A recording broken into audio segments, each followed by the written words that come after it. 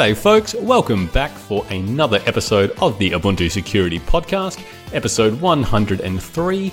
I'm Alex Murray, and as usual, we will be doing our roundup of vulnerability fixes that have gone into the supported Ubuntu releases this week. In particular this week, there has been a couple of different vulnerabilities that were sort of similar. They're both in containerization, application containerization technologies, one in Flatpak and one in Snapd. So I thought they would be quite interesting to dive into and kind of compare and contrast. So we will get to that. But first, we'll start off with our usual roundup. So there were 26 CVEs that were addressed across the supported Ubuntu releases this past week.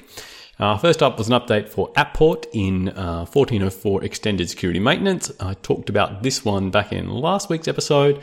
So that one is now available for that Extended Security Maintenance release. Then we had the update for Flatpak that I will go into in a bit more detail a bit later. There was an update as well for the Ready Media Mini DLNA server. So two different CVEs that were rolled into this for 16.04 long-term support, 18.04 long-term support, 20.04 long-term support, and 20.10, the Groovy Gorilla. So in this case, there were two different CVEs. One of them was a possible remote code execution that could be triggered via malicious UPnP requests. In this case, if you could send chunked encoding requests that had like a negative size in them, it would just go and use that. Then when it went to do its mem copy, and obviously, you would say get an integer underflow or something like that, you'd then get a heap buffer overflow as a result when it did the mem copy, and fun ensues after that. So that one was fixed, as well as a vulnerability that I've actually talked about back in episode 91, back in last year, which was a vulnerability in the UPnP spec itself. This was dubbed Call Stranger then, and basically the specification didn't forbid the idea that you could request subscription with a kind of callback URL that was on a different network segment. So the idea is that from one client you could send a subscription but point the callback request back to someone else, and so then you could essentially get your mini DLNA server to go and denial of service someone else for you on your behalf. So that was fixed as well. There was an update for PHP pair for 16.04, 18.04, 20.04 long-term support releases and 2010.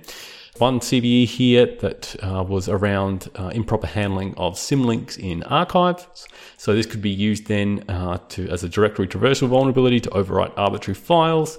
And since PHP pair runs as root, you could then get arbitrary files overwritten as root on the host. So you could then use that obviously for privilege escalation or root code execution or whatever you like, really. That one was fixed. That is another, I think with the last few weeks, we've had vulnerabilities in like kind of symlink or other archive handling problems. So one more there. We had an update as well for OpenLDAP. 10 different CVEs were rolled into that across the supported releases. An update as well for QEMU, again, all the way back to 16.04 long-term support. So all those releases as well. This had the usual mix of issues that we do see in QEMU updates, in particular a bunch of issues in various device emulation handling, where it tries to emulate various devices for the guest, and various kind of C-based coding issues would get memory corruption, so you could then possibly get information leak from the host to the guest, or you could potentially crash the QEMU host process and denial of service the whole virtual machine as well.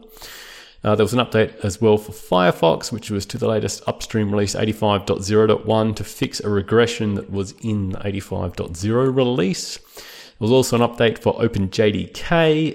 Upstream hasn't really released any details on this. All we have is that it was incorrectly handling of direct buffered characters. So it doesn't really say much, but likely memory corruption, denial of service, or other unspecified impact resulting from that one. Then we also had a couple kernel updates, one for the 18.04 long-term support kernel, 14.04 extended security maintenance. This was for the LIO SCSI Xcopy issue that I talked about back in last week's episode. There was an update as well for the 5.8 kernel that's used in the Groovy Gorilla 20.10 release, and it's also available as a hardware enablement kernel in the 20.04 long-term support release. This was recently reported race condition in the address family virtual socket implementation. So the idea is, as a local user, you can get that module loaded, you can use this socket type, cause a bunch of race conditions in the kernel that then result in memory corruption, and you can possibly get code execution in the kernel as a result of that. So you could use that for privilege escalation or root code execution, whatever you like. And finally, we had an update as well for snapd. Okay, so this is where I guess I wanted to go into a bit more detail on, in particular, the Flatpak vulnerability that I mentioned briefly earlier and this snapd vulnerability. So, as you're probably aware, Flatpak and snapd are both similar technologies for delivering kind of containerized applications. In the case of Flatpak, it makes heavy use of the original bubble wrap stuff that was developed by the GNOME developers that makes use of essentially a bunch of different sort of user namespaces and file system namespaces and the like to put the application that it executes in its own separate container from the rest of the host and therefore limit what it can access.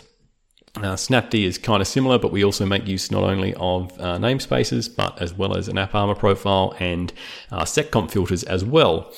And so in the case of Flatpak, what it then does is to be able to provide your application the ability to kind of essentially act normally, where previously it thought it could access any file on the host system or something like that, or maybe you're using a code editor or something like that, and you want to access some random file in slash etc. or wherever.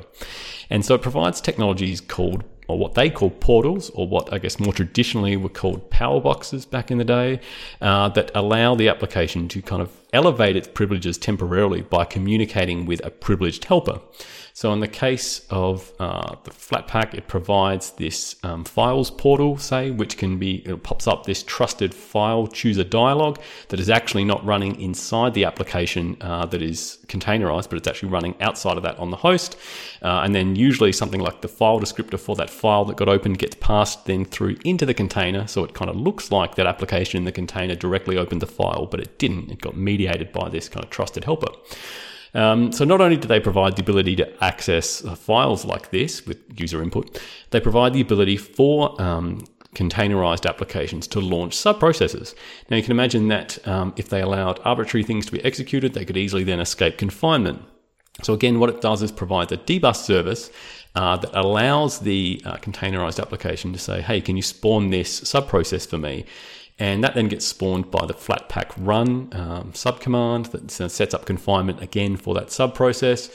This is using like a no new privileges model where the subprocess is not allowed any further access than whatever the parent that was requesting it could have.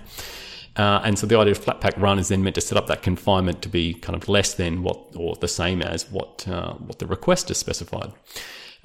There was a problem here, though, that the sandboxed process that was requesting this application to be run could set up various environment variables that would then be interpreted by Flatpak run when it went to set up the confinement, and it would then allow you to run that subprocess without any confinement at all. So you could essentially get unconfined code execution on the host.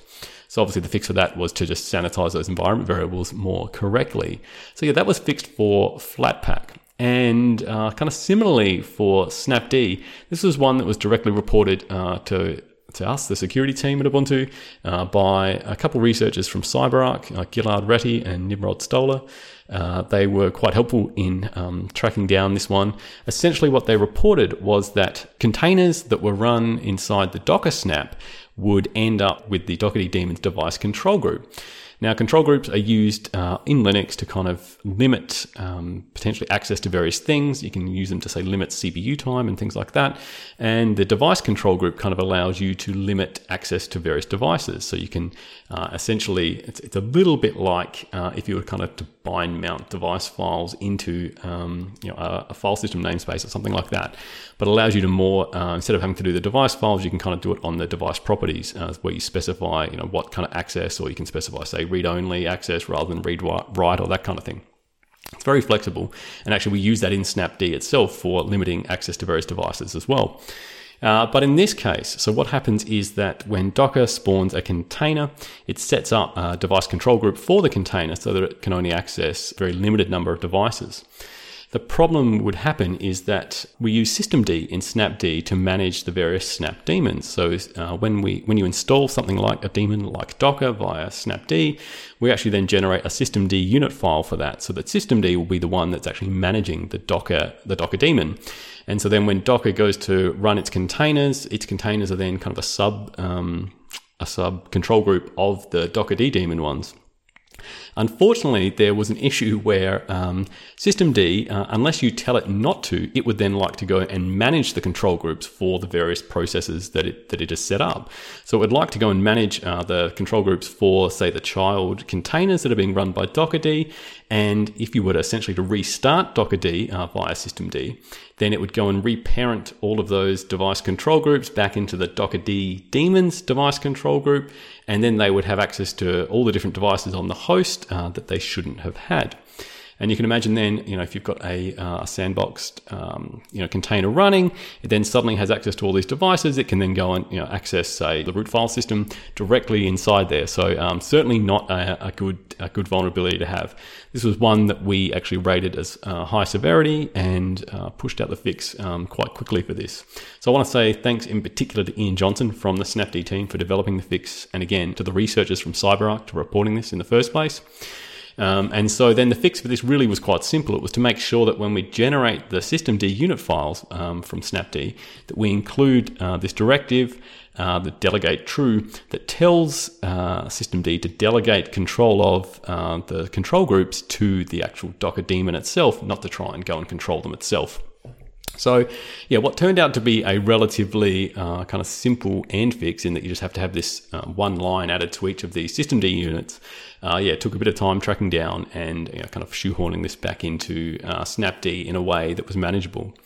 So I guess, the reason I wanted to highlight those is that, there's been a lot of obviously development in the last few years in containerized application delivery formats. And, these are all great for obviously sandboxing things and trying to limit their access. But clearly when there are vulnerabilities in these sandboxing technologies, you can still get issues as a result. But it does still make it harder. Obviously, there are a lot of different attack surfaces that these technologies do limit, and so my recommendation clearly would be that you still keep using them.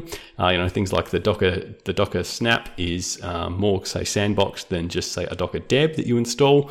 It has more confinement out of the box, and so it's probably a bit safer to be running anyway.